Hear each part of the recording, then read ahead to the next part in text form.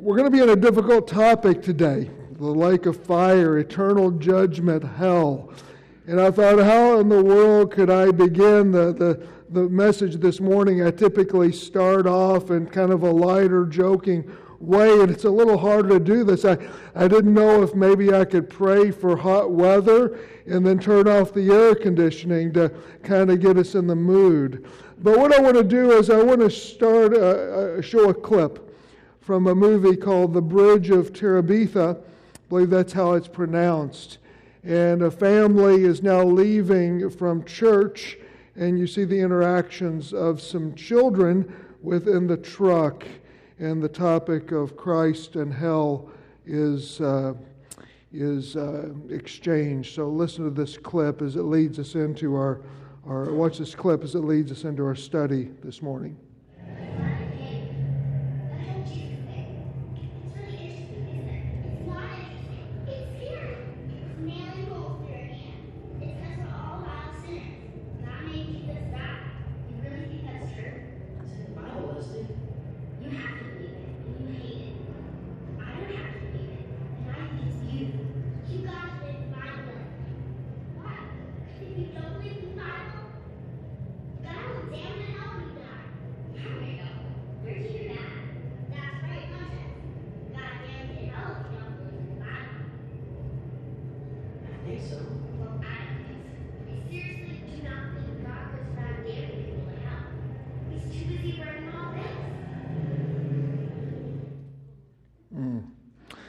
So that's a question. If God is a God of love, if He's made all of the beauty of creation, if He sent Jesus to die for our sins, if He loves us so much, how could He send? How could He expel people into a world of eternal separation from Himself? The issue is that the doctrine of hell is one of the most difficult to defend in the Christian faith. It is one of the hardest to bear because as I've thought about preaching this in the months coming up to this, I've not looked forward to it at all. And it's also one of the doctrines that's the first to be abandoned when people begin to question their faith. But the fact is that though it's a difficult doctrine, the majority of people in America still believe it. It's something that we still think is true and that it has a ring of truth to it. But even more importantly, Jesus Himself taught it. In fact, He taught more about the horrors of judgment in hell than He talked about the glories and the goodness of heaven. Of His 1,850 verses we have of His teachings, 13% of those relate to the topic of hell. Now remember, I used to talk to my dad when he was not a believer in Jesus Christ. And one of the things he did is he would raise questions to me about God's fairness and hell and those kinds of issues. And those were difficult issues and topics to discuss with him, especially when I was a newer believer. But my dad, he came to faith in Jesus Christ. He embraced Him. And in our last conversation that I had with him a few months ago as I was over at his house, he was showing me this book he's been reading by Francis Chan called Erasing Hell. And my dad was compelling me to continue to preach and to teach all of the doctrines of the Bible. And because Jesus taught this, we want to teach it too. Because we at Crossroads, we believe in the authority of Scripture and all that it teaches. And when we look out in society and we see people are about to walk off of a cliff, we don't want to tell them their shoes look nice, do we? We need to warn them about what's ahead and tell them what the Bible describes.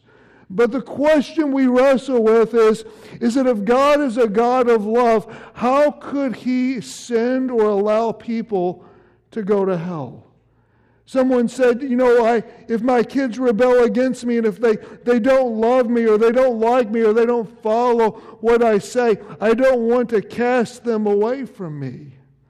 So how do we understand a God of love with the doctrine of hell? Why is there a hell? What does it mean? What is it like? And what does it say to us as a church in regard to the mission that God has called us to live on. So Revelation chapter 20, verses 11 through 15. If you have your Bibles, if you don't, we'll be looking at the scriptures by way of the screen. So we talk about escaping eternal regret. So now we come to Revelation. We're at the end of the age. All Christ has returned. He's reigned upon the earth. And now the dead are going to be finally judged. And we enter into what is called the Great White Throne Judgment. And it says in verse 11, "Then I saw a great white throne, and him who was seated upon it." Now, a couple of weeks ago, we talked about the judgment seat of Christ, or in the Greek, it's the Bema seat. And that is the judgment for believers. It's where we will go before Christ and we'll face an audit for our lives. What we have done in our faithfulness and service to the Lord, we will not be judged for our sin. Thank God for that. Because Christ took our sin and we accepted His gift of forgiveness. And so we'll not be judged, we'll not be condemned for our sins, but rather we'll be evaluated for our eternal reward for the life of faithfulness and stewardship that we lived in obedience to Him. But this judgment here is different. The great white throne judgment is not for followers of Jesus. It is for those who have rejected Christ. Now, Jesus is the one, I believe, who is upon this throne. He is the one who is making the judgments, as it says in Matthew 25, that He will judge all of the earth and all of the nations. Now, what is the color of this throne? It is white. As we've seen in the book of Revelation, white stands for purity, incorruptibility, and holiness. Now, in our legal system, when you go before a judge or into a court system, we have a process of appealing or contesting a ruling. Because we know that judges, we know that courts are fallible, that they can be corrupted or they can make mistakes, and so there's an appeal process. But with this throne, there is complete purity, there is complete righteousness, there is complete understanding, in that the judgments are made are final and they are accurate. There is no appeal process. It goes on, it says that the earth and the heavens fled from His presence, and there was no place for them. No place to run, no place to hide. Remember Adam and Eve, when they had sinned, what did they do? They hid from the Lord in the midst of the trees of the garden. Remember Jonah, when he had sinned and he was running from God, he went on a ship to try to escape the presence and the calling and the will of God. Well, here, there's nowhere to run. There's no place to hide. There's no transportation. There's no way to flee. There's no corner to isolate yourself in. Everything is laid bare before the presence and the judgment of God on that day. Verse 12. And it says, I saw the dead, great and small, standing before the throne, and the books were opened. And another book was opened, which is the book of life. And the dead were judged according to what they had done, as recorded in the books. And the sea gave up the dead that were in it, and death and Hades gave up the dead that were in them, and each person was judged according to what they had done. According to this scripture, there's different levels of judgment, of consequences in this place of the lake of fire. Verse 14, then death and Hades were thrown into the lake of fire, and the lake of fire is the second death. The first death is the death we die physically. The second death is the death we experience spiritually in separation from God. Now, what is this about death and Hades and the sea going into the lake of fire? What you and I oftentimes don't understand, and it's very clear within Scripture, and there's no real debate about this amongst scholars and Bible teachers, is that when people who die apart from Christ today, they do not go into eternal hell or the lake of fire. They go into a place called Hades. It's similar to the lake of fire. It's similar to what we see here in Revelation. But it's really a holding, it's really a waiting place. And it's waiting yet for these people who will then face judgment. In Luke 16, and we'll talk about it a little later, the rich man went into Hades. And so it's a temporary place of holding, waiting for this judgment. What is the sea? The sea is thrown into the lake of fire. It could be a place of holding for those who rebel against Christ during a period called the millennium, or the 1,000-year reign of Christ. And that's in the previous verses from these in Revelation 20. Verse 15. It says, anyone whose name was not found written in the book of life was thrown into the lake of fire. A guy by the name of Dr. Maurice Rawlings, who was a surgeon in Tennessee, he was not a Christian. He did traumatic surgery for people who were facing traumatic injuries. And he would see that while he was operating, they would go into these near-death experiences. He said many of the people he was operating on would have these images and these visions of flames and of fire and of these horrible beings. And as he saw this over and over and over, it scared him. And he realized that to die and not know where you're going is a dangerous place to be. And this is what he said. He says, just listening to these patients has changed my life. There is a life after death, and if I don't know where I'm going, it's not safe to die. He came to faith in Christ for good reason. So what is this lake of fire? How do we understand it? Let me tie in 4 images from other parts of Scripture, because Revelation itself doesn't give us a lot of descriptors about this. And if you're in a note-writing mood, let me give you some blanks to fill in your notes. Number 1, it speaks of people suffering emotional anguish. It speaks of people suffering emotional anguish. Matthew 13, verses 49 through 50, by way of the screen, here's what Jesus said about it. Jesus, the loving Savior who died for all of humanity, he said, this is how it will be at the end of the age. The angels will come and separate the wicked from the righteous and throw them into a fiery furnace where there will be weeping and gnashing of teeth. Now, what is this weeping and gnashing of teeth? The Theological Dictionary of the New Testament says this: the reference is not to a despairing rage nor to a physical reaction, but to the remorse of those who shut out of the kingdom, even though called to it. It is the finality of a never-ending regret. Sometimes I'm cruising by the kitchen of our home, and I hear my lovely wife, Brenda, do some noise like this. Oh! Ever heard that noise before? The kitchen? Oh! What is it? I should have taken that out of the oven 10 minutes ago. Now it's burnt, okay? Now that's one way to burn calories, isn't it? It's just to leave your food too long in the oven. Oh!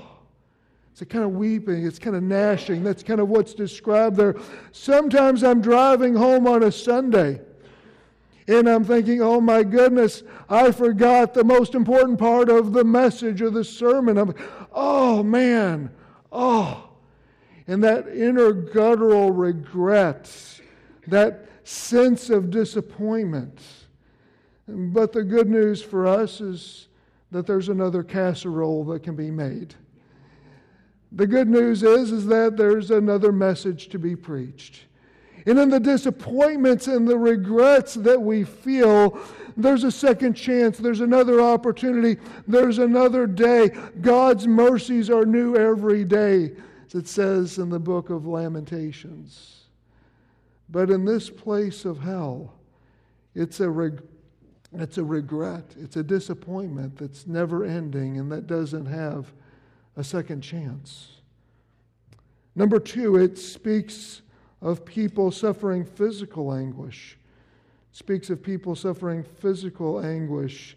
The story of rich man and Lazarus, Jesus himself tells in Luke 16 of a man who is separated, who lived this life of pleasure and luxury, but then he did not live for God, and he is separated, and he's in the place of Hades. And it describes a level of heat, and the guy would simply just a couple of drops of water on his tongue would be sweet relief. So it speaks of a physical anguish. Number 3, it speaks of people suffering a relational anguish. A relational anguish. The images of hell, of Hades, of people being thrown, of being cast out, of being separated. I grew up in the 80s listening to that great, well, I don't call it great anymore, but the rock anthem of AC/DC, Highway to Hell. Highway to Hell, and in that one part of the song, it says, I want to go there because all of my friends are going to be there too. Rock on, party. But is there really going to be a party there? Some people say, I'd rather go to hell because my friends are going to be there. Here's an experiment you can try. Go to your stove, turn the burners on as high as you can, and you and your friends sit on top of them. If you find that puts you in a great party mood, then okay, maybe you're on the right road, but I don't think you'll have that experience. Hell is this place of separation.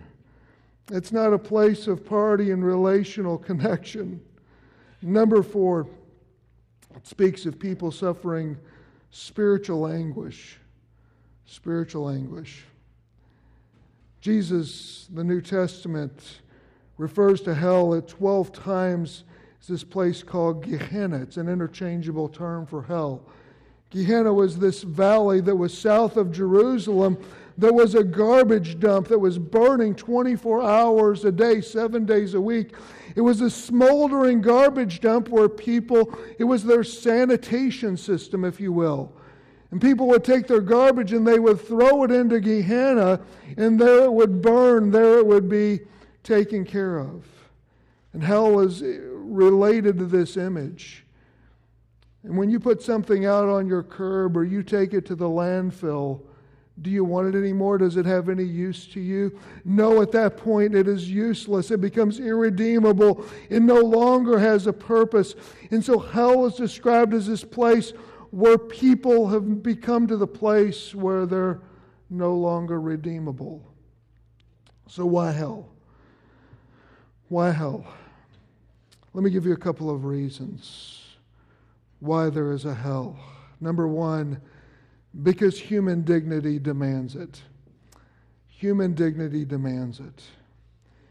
One day I got a call one evening from a man who was in a very desperate place, who had done some very wrong things, and he knew that the consequences for what he had done were fairly severe. And he called me and he was pleading for help, and he said to me, he says, I would commit suicide right now, except I'm afraid of what would be like on the other side. I don't want to end up in hell. This is a guy who knew that his life has eternal value, that he is redeemable, and that his life is going to be judged in relation to God, and he wanted to get his life right with God. And the fact is because of the doctrine and the belief of hell, it has restrained so much evil and damage within our society. And we as human beings know that we are judged, we are accountable at an eternal level. My dog Charlie, he's a pit bull mastiff mix, pretty big guy. And when he's in the backyard, he doesn't sit around thinking, what is the meaning of life? What am I to do here? I've done everything there is to do. I've chased cars. I've drank toilet water. I've eaten Anthony's shoes several times. But my life is empty. I don't really have anything to live for. There's this void that needs to be filled. And he doesn't do that because he's not created in the image of God. But you and I are. And we know that our lives have eternal value and eternal significance, and they're eternally accountable. That those who live for Jesus and those who follow Him and those who don't are accountable to the God who has created them. Number 2, hell is there because love demands it. Love demands it. We don't often think of it this way, but really the doctrine of hell is evidence of the love of God. Because to truly love somebody means that you give them the freedom not to love you back. To truly love somebody means that you give them the freedom to reject you, and that love is not going to be forced or coerced, because if it is, it's not love at all. And hell is that place where people can ultimately choose not to love a God who loves them. Sometimes somebody will say, if God is a loving Father, why would He condemn His children? I wouldn't do that to my children. And it's not an issue that God condemns His children. He gives them over to their freedom. If you have a child, as you're an earthly parent, and your child rejects you and says, I don't want anything to do with you, your life, your way of living, who you are, and I want to go as far away from you as I can. What then do you do as a parent? You can write them letters telling them you love them, how much you care for them. You can send them money to help them get off of their feet, help them get onto their feet, rather. You can go to them and plead with them and show that you care for them, but that's the limits of what you can do, short of just kidnapping them, tying them up, and keeping them in your house in imprisonment. You have to let them be free. And so Peter Kreeft, the philosopher from Boston College, puts it this way. He says, those who do not wish to love God must be allowed to not love Him. Those who do not want to be with God must be allowed to be separated from Him. No one is in hell against their will. Some people have said hell is this place of torture. It's not, because when you're tortured, you do so against your will. It's coerced. Those who go there do so because of their own free will and choice. But isn't this a pretty severe consequence? The issue of hell, why so severe? Why the punishment? There's a youth pastor, and he had kind of a way of describing this, and he said when it comes to the topic of hell, he said that the crime becomes more severe related to the person against whom the crime is committed. And he gave this illustration. He says that suppose a middle school student punches another middle school student. Well, what happens? Well, most likely he goes into detention or some form of correction. But then suppose that during that detention he becomes angry, and that middle school student then punches the teacher. Well, then he's probably going to get suspended from school or face a more severe consequence or punishment. And then he's ticked off and he's upset about that. And so he's going home. And then he sees this police officer and punches him in the nose. And then what happens to him? He's going to go to jail or some detention center. The punishment increases. And then suppose years later, this same boy as a young man is in a line and the President of the United States is walking past him and he lunges at him to punch him. What happens? He is shot dead by the Secret Service. All of the same actions, isn't it? But the consequences increase in severity according to the person with whom that offense is committed. And when we come to the great white throne judgment, it is the judgment that people will face before the Creator and the Sustainer and the Ruler and the Judge of the universe. So what does that mean for us? How do we put some shoe leather on this? How do we find some encouragement this morning with this doctrine of the lake of fire, a doctrine of hell? Let me give you a couple of ways to put some shoe leather on this morning. Number one, welcome Christ. Welcome Christ into your life. In Revelation chapter 3, Jesus says, I stand at the door and knock, and if anyone will open the door, I will come in and eat with him and he with me. Jesus is knocking at the door of every man and woman and children's hearts. And he says, I want to be in a relationship with you. And he makes it so easy. He says, all you need to do is believe and trust. Admit your need for Jesus. Believe in him and receive him into your life. I did that at the age of 15, hardly knowing anything about the Bible, knowing nothing about theology, but I saw that felt that he was knocking on the door of my heart and in the basement of my home.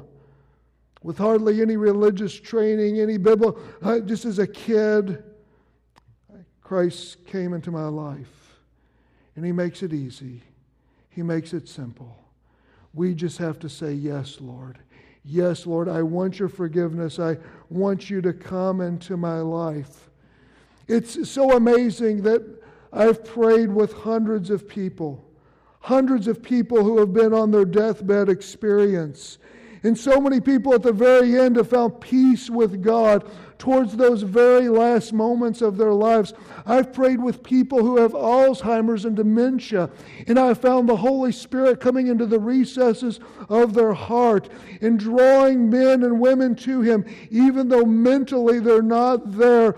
He reaches into their heart so that they can submit to him and say yes.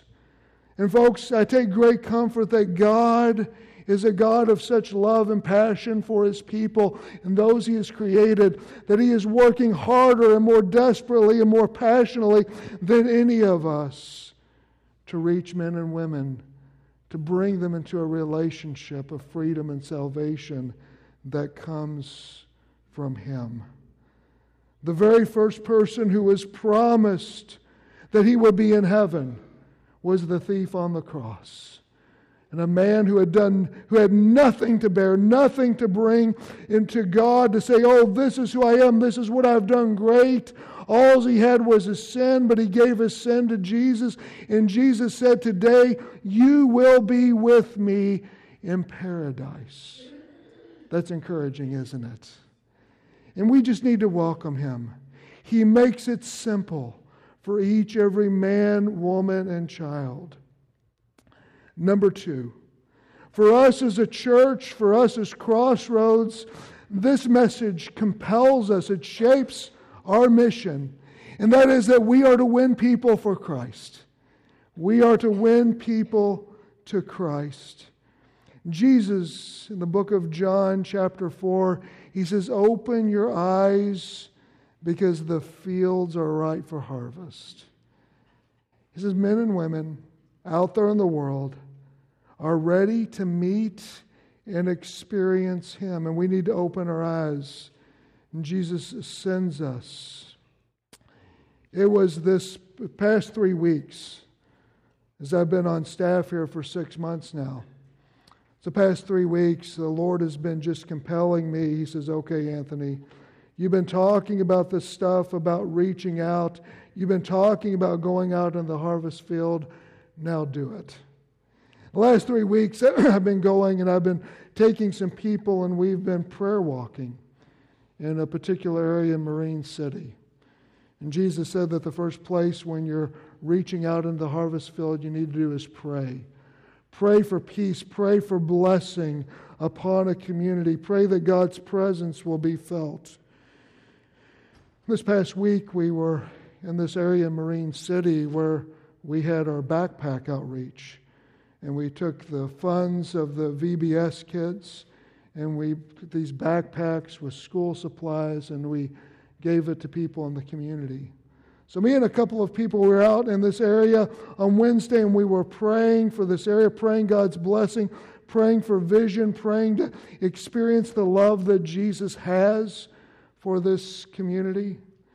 And as we were about done with our walk, one of the persons I was walking with, who's a newer believer, saw this couple of people on their front porch and said, let's go over and talk to them.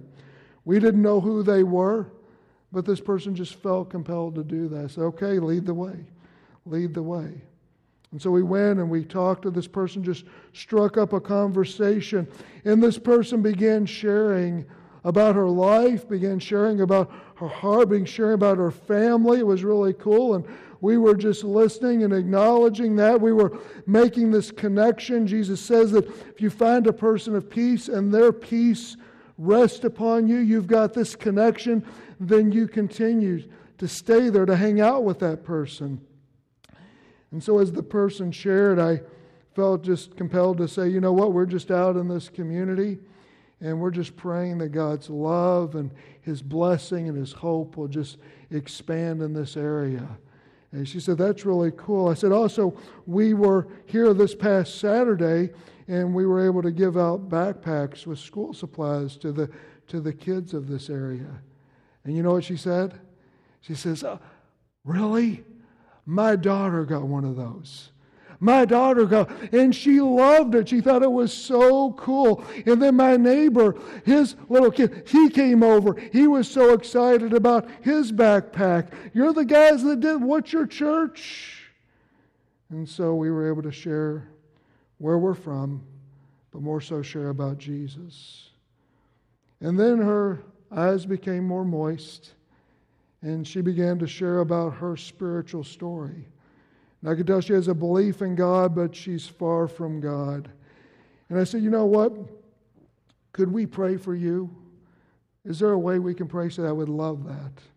And she began giving us some ways that we could pray for her.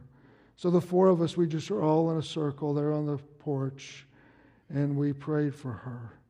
And as we prayed for her, she says, that felt really good.